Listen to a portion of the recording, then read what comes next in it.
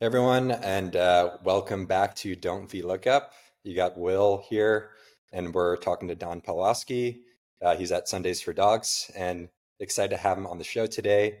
We're going to be talking a little more technical topics today than we otherwise typically do, but really excited to get introduced. And Don, if you want to take it away, talk a little bit about your background and how you got to the place you are today. Yeah, man, thanks. Well, happy to be here. I guess I don't know how far you want me to go back, but I started life as a structural engineer back in college, doing a lot of bridge design.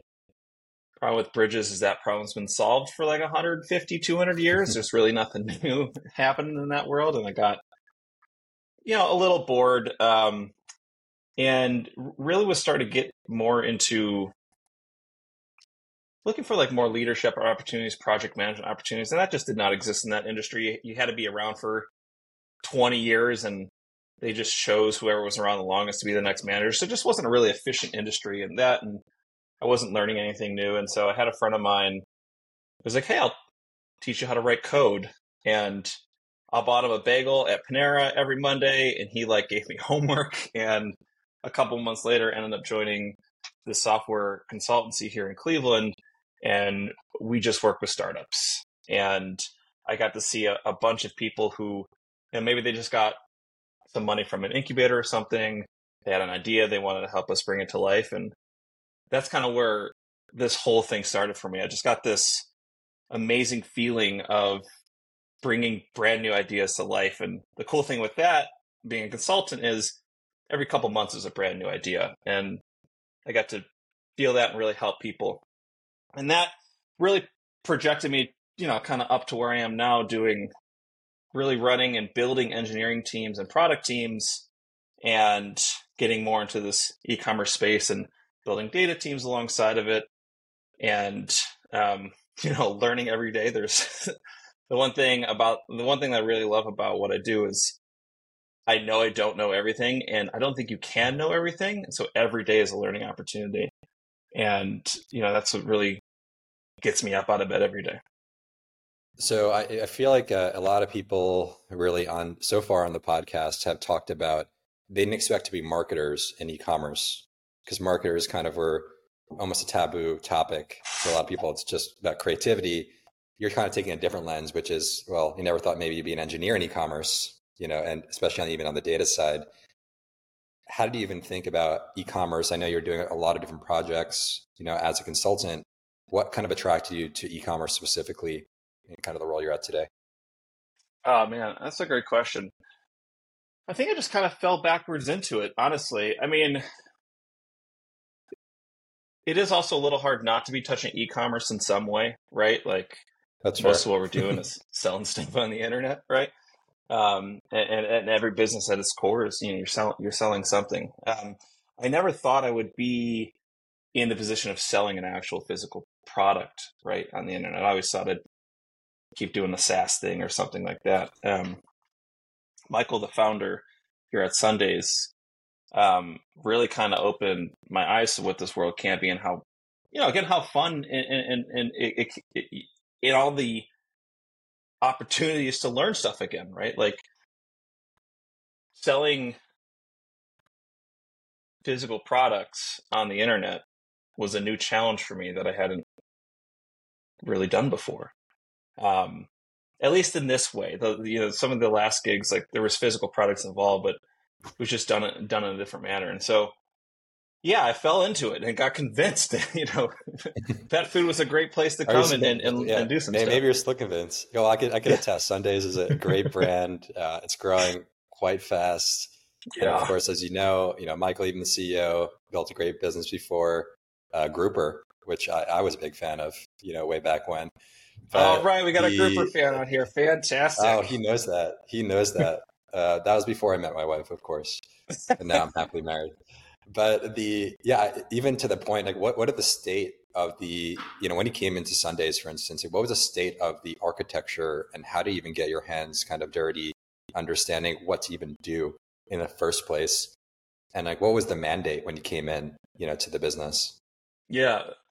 So, noting Michael, that again, the founder's past here, I think is important to telling this story. Michael's, a serial tech entrepreneur kind of type, right? And he, not only did he come up with this product with Tori, he also wanted to do it in a very tech as the DNA kind of focused way. And so, we're on a custom platform. We're not using Shopify. I'm happy to unpack that more later. But the mandate from Michael was come in here, build a world-class engineering and product and data team, really be customer focused and drive growth. Like, we're here to feed millions and millions of dogs as quickly as possible because they really, really believe in this product that we have. And, my job is to get it out to as many people as possible and show them the value of what we're offering. Yeah, I do actually want to unpack that for a second, in terms of the Shopify versus, not using a Shopify, using more of a custom kind of build. What was that decision, like, and how has that decision, has the decision been a good decision? Have you looked at that decision and said, hey, I wish I was on a more standardized system like Shopify?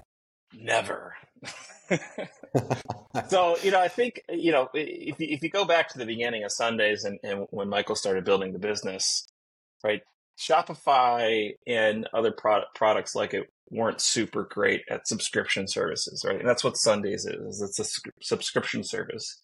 You look around at the ecosystem now and, there's a lot of tools that are supporting more subscriptions. And so if we were to start today, would we go with Shopify or another tool that had better subscription services?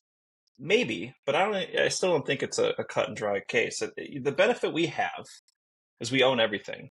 We control everything. And there's nothing, within the realms of physics that we can't do with our stack. And I find often that the Shopify versus custom conversation comes down to, often it's cost, right? Every time I talk to someone who's transitioned off a custom cart to Shopify, the main driver is like, well, we had this really expensive engineering team and it took forever to get things done. So we just moved to Shopify and it was faster.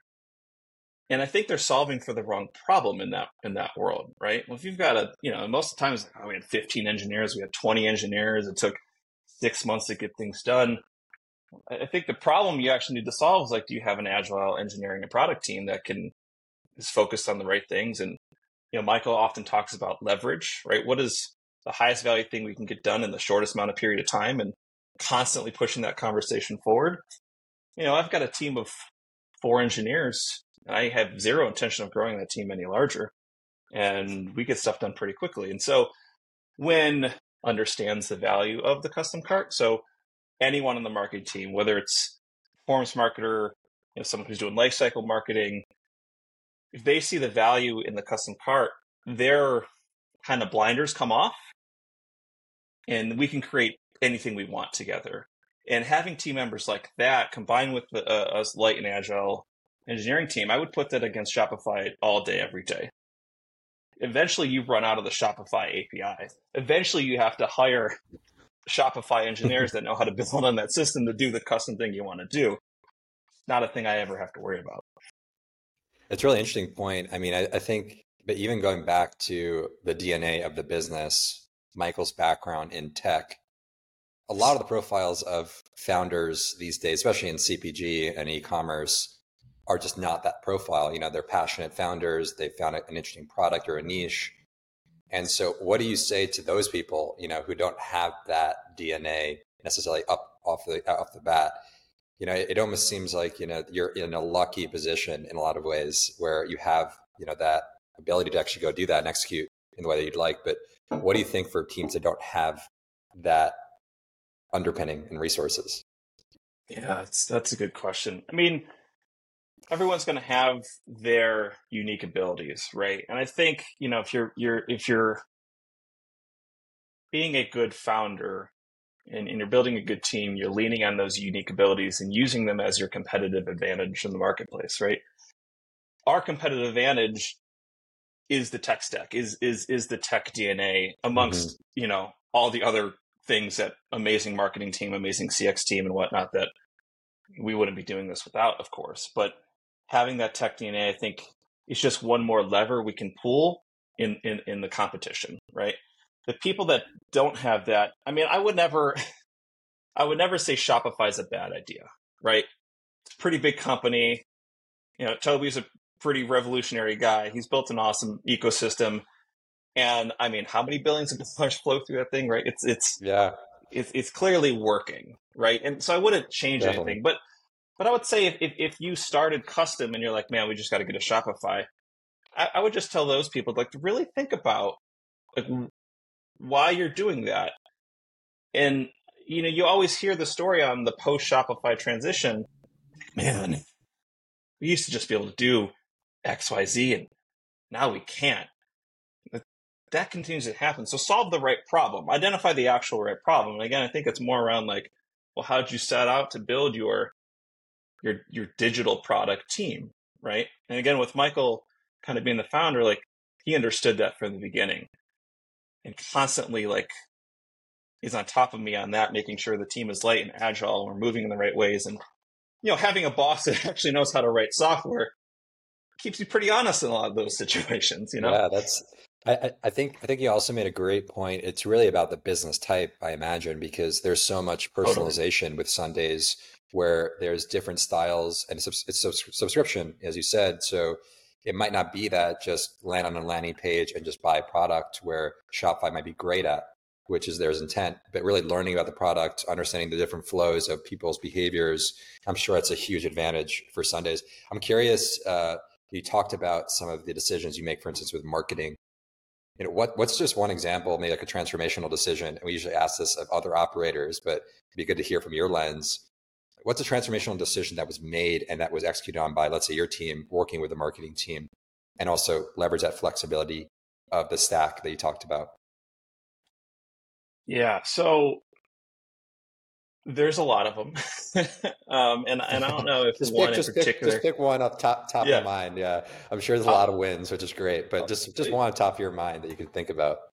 I like this example of the sample box that we launched probably about a year and a half ago now, right? And so what we're trying to get at is, you know, how our product's expensive, right? To make the high quality food that we make, it costs some money.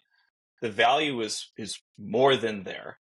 But if you're coming from kibble, there's a steep price curve that we have to get you through, right? And we have to do a good job of conveying the value. And, you know, for a while, at least I had this personal mantra of food and bellies, right? If we can get the food in the dogs' bellies, that's it. Like the dogs love the food. You hear all these anecdotal stories of people or of dogs never touching the old food once they've put some Sundays like in their bowl. And so like, how do we get food in bellies the easiest? And what competitive advantage might we have over our competition? Well, we can get actually the box right here, right? This is on the shelf you can see here. It's a small cereal box, right? It looks like something you'd get out of a vending machine, right? And, you know, our product is shelf stable. You don't have to refrigerate it like a lot of the other high-end products out there. And so we can actually just ship samples. So we made a sample box. We're like, how do we get the sample box into people's hands? And a lot of different ideas on, again, how can we use our engineering team to do this in a unique way and follow up with people and get them to convert from sample to subscription. And this story, you could probably get this done in Shopify with a bunch of different tools that you can maybe purchase or whatever and add on. But again, like we're all about high leverage. What's the fastest thing we can get done in the shortest amount of time, right? That gives us the most leverage for learning, right? How can we learn the fastest? That's often what we're talking about. We did just a quick and dirty pop-up, which I'm the first to admit that I hated this idea. I don't like pop-ups. I think pop-ups ruin the internet in general. Where did the idea generate from it? Or did someone on the team come up with the idea? Or was it a group discussion of, hey, the pop-up is the reason, or that's what we should go with, is the pop-up? I think there's a lot of back and forth discussion. I think actually Michael was the one that was leading with the pop-up. And like I said, I remember like being like, no, man, we can't do a pop-up. Please don't make me do a pop-up. But being in engineering, being mad of science, right? You wanted to learn, right? We're gonna test a bunch of different ways to get samples out in the world, right? And they went from the digital product all the way down to like, what if we just put like a vending machine at a dog park and here's like a sample of Sundays, right? Like, what are these things we can do better than other people? So That's just we a launched a snap. pop-up. That's taken in the Snaps playbook, right? Where the That's right. Snapchat glasses put Mm-hmm. the vending machine up. I bought one. I still Did have you? them. I think they're going to sell for like, yeah, I think they're going to sell like Beanie Babies someday. So I'm like, I might as well just save mine, at I some support point. this. We'll see. I support this, right? It was a good product, to be fair. It was a good product. I actually liked it. Right. I mean, you can't, and what was the whole idea? Like, let's get these things out in the world and see, right? That's kind of what we're trying to do here. We also didn't want this to like take away from a full subscription. We wanted this to be incremental, right? We didn't want to just like start with a sample. We wanted people to get to the subscription, but trying to find a way to get people that were maybe hesitant, right? And so we launched this thing on exit intent, right? Like if you're on desktop, if you scroll above the 0 pixel, essentially like boom, pop up, right? Pretty simple stuff. And I did not think this was going to work, but we're going to test it. And was I wrong immediately? I mean, I've never seen like an A/B test be so definitively positive so quickly in my life. Yeah. We didn't really take a hit to full subscriptions, but we increased like total conversion, if you will, dramatically, because we were grabbing a whole nother section of customers that weren't going to buy, but bought this. Okay, fine. So they're buying a sample. It doesn't mean they're going to buy a subscription. And then like the conversions from sample to subscription started rolling in, and it was pretty dramatic.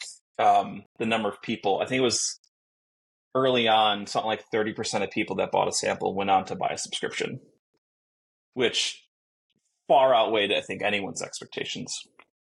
And so we really leaned into that. How do you measure that success? Was there something coming in saying, hey, we thought it's going to be 20%, but it's 30? Or is just, let's try this out and let's see what the results come out at, and we'll be happy, after the fact. Like early in the days of Sundays, and even sometimes today, right? It's especially with again the advantages of this lean digital product team. If we could just like code up a thing and get it out in a day, let's just do that. Because maybe doing all the math and hypotheses early on takes 3 days. And it's like, well, screw it. The customers are going to tell us whether it's working or not. We can have all the great ideas we want, but we don't know. The customers are the ones that know. The customers are the ones that tell us. So I think this was an example of just like code it and get it out. Let's see what happens, right? If you did we always did some back of the napkin math just to kind of check ourselves and keep ourselves in line. Thinking 5-10% maybe would go on to buy sample, right? Because you think about the price points, right? You're talking about like a $5 shipping and handling only sample versus $100 food, depending on your dog size or whatever, right? It's a pretty big difference, but like it worked. And so it's like one of those moments where it's like, we did a light and agile thing. We leaned into testing even when some people, myself, were like, oh. And we learned a ton immediately and just went for it. So I think also it's really just great to emphasize the fact that the targeting was also just so important. The fact that you decided to pop up on the abandoned cart, where you knew people were going to kind of either maybe consider it later on, maybe longest purchase cycle, but the fact they converted right off that moment was not really cannibalizing the core business, which I think is a really important part of that test. So really sharp. Go ahead. No, and it didn't stop there. And I think the important point, something if I were to like, here's one thing to learn from Don, like don't ever stop. Even though it was like an amazing success off the rip, we continue to A/B test against it or have a hypothesis against it or look at the data against it. And eventually learned that if we took it off certain pages, that we could maintain a good sample purchase rate, but increase our full subscription rate. And so we had noticed there were actually some areas where the sample did start cannibalizing full subscriptions. And through some testing, through some just monitoring, whatever, and watching the data and pulling that back, actually, resulted in like a 20% increase in full subscription conversion. So it's like never stopped, I think, is also part of that whole story. And I guess since this is the data side, right, of the house, just like reiterating that point, how hard was it to collect that data? What did you need to do, as a team to make sure that you were looking at the right data points, or at least your team could have that data points available to do the analysis? I mean, to be honest, it was hard. You're talking about a time in the company where there's 7 of us, 10 of us, something, right? And I don't even think we had a full-time like data analyst on the team, right? Is me pretending to be one, Michael having insights, That's true. That's true of a lot of teams out there in a lot of ways. Totally. It's just we're all kind of pretending to be data analysts, and also trying to run businesses at the same time. Truer words. Give it to the finance. Give it to the finance person. Yeah, they'll figure it out. I don't want to deal with this. I mean, my statistics class I passed, but only because it was a teacher's student or a TA or whatever, and he didn't know what he was doing, and he didn't want to look bad, so he gave everyone B's, and I was fine with that. I don't remember much from that class, right? So yeah, I mean, the data was a little bit hard then, and we're relying on the different tools, your Google Analytics and whatnot, that we came to realize like some of these things weren't set up correctly from the beginning, and they were giving us incorrect information, or so I actually, there was a time where I just deleted the old data stack that we kind of inherited from some contractors that were working, and kind of started fresh and started trying to do more server side data work, because one, I'm comfortable with that, right? Again, engineering background, like when the database says a thing, I know that that's true, versus like if a JavaScript pixel is collecting something on the front end, like it's not always true. Anything from ad blockers to just the internet doing weird things can cause something to go a little haywire there. So in those moments, we relied on some of that server-side data to notice, like, well, where are people dropping off in the funnel? What's happening? When's this pop-up showing up? Where are people going?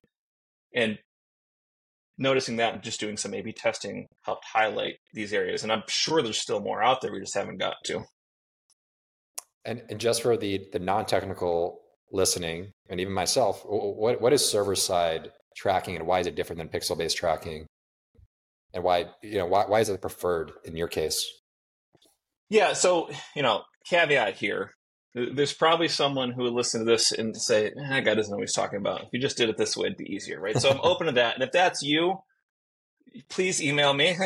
Tell me what I'm doing wrong. We'll drop your information at the end. So you'll get a lot of emails, I'm sure, about that. Someone enlighten me, right? But, again, custom cart, right? So we have ultimate control. And when someone's cruising around any website, right, that information of what loaded when is coming back to our server, right? Servers that we control and into a database that we control. And we have ultimate visibility into that. And we could put specific tagging infrastructure in place to say, this happened at this point, collect a bunch of information and dump that into a specific table in our database, which makes it easier for us to visualize what's happening. And so we started doing a ton of that. The problem with relying on Google Analytics or Full Story is something we use a lot too. Full Story is super powerful. You can basically watch people use your website, but it does not collect every event. Like if you are familiar with Full Story and you've watched someone through it, like there are absolute times where they're just like missing chunks of information. They just don't exist, right? Because the pixel failed to collect the information that happened on the user's browser at that moment. Because it's collecting all the information from that browser. If they have an ad blocker or just like a weird Chrome extension, could interfere with that information all the time. But with the server, like that information is coming directly back to us. There's nothing blocking it. And we can construct a full, completely detailed picture of what exactly is happening and what they're doing. And that reliability for me, it just gets rid of the uncertainty, right? And I could know for certain a thing that's happened, versus like in some of the other tooling, you have 80, 90, 95% confidence, that's fine. But like if there's that 5% could totally throw off an A/B test in one completely different direction, and all of a sudden you're walking down the wrong path. This is why, like, if you're setting up like a Facebook pixel, whatever. Like if you ever been deep in the bowels of that thing, which I try not to be ever, but I there definitely have is not. like So they give you a score on how well the front end, the pixel tracking, is matching any server side events you're sending back. And the better the score, the better your pixel will perform, because Facebook has more confidence that these are what's happening. This is the conversion that's happening. And in fact, one of the Facebook reps said, "You guys are doing this even better than Shopify." And I was like, yes. So okay, you might have to start a little side business. I mean, don't tell Michael, maybe. I Maybe don't, it'll be an I extension don't, of Sundays. man, if I was saying this is my doing, it'd be a lie. I got great engineers that handle this stuff. So even on just maybe we probably go for a long time on that topic, but I know we're kind of running short almost on time. So I might even follow up with you on some of those notes Sure. just from the server side tracking. But if you'd say just on the server side point, I know you made the browser point, the privacy related issues, let's say post iOS 14, Apple privacy issues. Is this privacy proof in that sense because you're basically seeing people come to the site? Or if someone has an ad blocker, and let's say they come through an ad blocker, they come through a Facebook campaign, they have a UTM Facebook campaign, something happens. Are you losing any information on the server as it relates to, let's say, any of the ad blockers being in place? No, so as long as so for example, they click on a Facebook ad, right? And on that ad, the URL has a bunch of UTM information associated with it, right? And that UTM information comes along with that payload, and so we grab that as soon as it hits our site, because the parameters coming into our server, and so we store all the information on our side as well, and we'll double check against it. Or if we do if we're looking at attribution or whatnot, like that's where we start. We start with the information we've grabbed from the referring URL, and stored in our own database, and like we own that forever. Like it'll never, no one's hiding that from us. We'll be able to grab it and do whatever we want with it, manipulate it, and visualize it in different ways, and slice it, dice it up, right? Like I woke up to a report about attribution about Black Friday from our data guy, and that information came from our own database, our own data stack, and so we have high confidence level in it. Great. And I'm going to ask two more questions we typically ask for basically everyone on the podcast. But for one, what is kind of a North Star metric that either you as a team, so whether it's the engineering kind of data teams looking at, or just the company as a whole, what is kind of that core KPI? If you had to pick one, what would it be that you just are consistently tracking? You'd say, hey, I'm going to stake my business on tracking this specific KPI. Man, I have to pick one. That's just hard. One. So just one. Close your eyes and pick one. like. Oh man, I'm a big fan of probably payback period right now, right? Okay. Because you could see, because a lot of the other stuff boils into it, right? Like there's the cost to acquire a customer will show up in payback period, right? The discounts will show up in the payback. The effort it takes to retain a customer will show up in the payback. And being a subscription business, right, having a smaller payback means we're doing better. And I think the payback forces us to be honest about the whole business versus just a part, right? So, on the digital product team, my personal main KPI is conversion rate, right? But conversion rate, like, I don't know, man, you can kind of attribute, I almost envision it as like a jellyfish floating in the ocean sometimes, right? My conversion rate now is amazing, but it's not because of anything I did. It's because of the awesome sales that our marketing team, they just crushed Black Friday, right? And these flip sides, the same, middle of July, people are vacationing. They're not trying to sign up for a new subscription for the dog food. My conversion rate plummets. And again, I didn't do anything to the website. And so while that is super important, and I wake up every day looking at that because it does give me hints, something like payback could be a little bit more truth telling. It's harder to affect on a daily basis, right? I think payback is a great metric, by the way, and I totally agree. And do you also measure based on gross profit per customer, or is it a revenue? I know you said discounts. Is it net revenue based, or is it, hey, we're looking at all the cost of goods sold and everything else that actually is attributed to that sale? Yeah, it's recently changed for us at Sundays, like, those kind of what revenue metrics we're looking at right now. But we're getting a lot more concerned with like the cost of goods sold and how that is affecting things, and what are the discounts doing to the pricing, and we're kind of resettling on what we want to be measuring as a company. Got a great new finance person coming in and helping us out, and just looking at the business a little bit differently than we have before.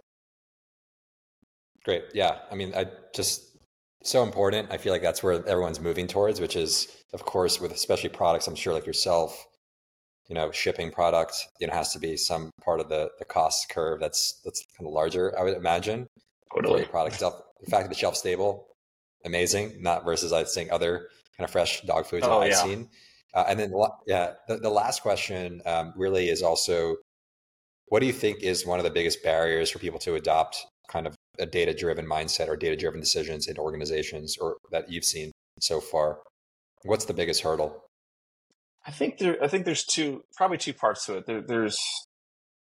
There's access, and then there's understanding. And access can take a lot of different forms, right? Do you have a data stack that is self-serve, right? Can anyone in the company walk into your data stack and manipulate it and look things up and drill into stuff and filter things and stuff like that? And at Sundays that wasn't the case for a while, right? It was a lot of SQL based reporting that someone who knew how to write SQL had to go do that stuff. And we have a big transition now to a new stack, which allows these things, right? So access. And then number two is understanding.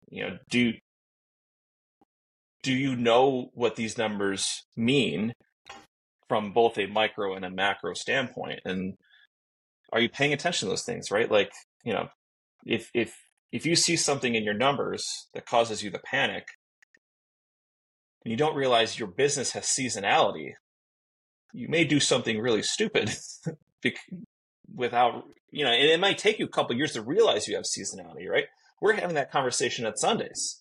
Do we have seasonality? I think we do, right? Again, like if it's the summertime, you're not trying to switch up your whole dog food. Yeah, you talked about baseline. You talked about conversion rates. I feel like baselines are so important to understand the different periods and seasons of your business, because the baseline is just different in that time. Yeah. So really interesting. Well, Don, thank you so much for this really insightful discussion. I'm still waiting for Sundays for Cats, which I think will, I'm sure, not happen anytime soon because cats are picky eaters. I have the website SatursdaysForCats.com. So just in case we ever went down that road. Okay. Yeah, my cat only eats kibble. I mean, she needs an upgrade. So I'll be the first buyer whenever you need a test subject. Excellent. But yeah, thanks again, Don. And again, really lively discussion. So appreciate you coming on. Yeah, well, it was a pleasure. Have a great day, man.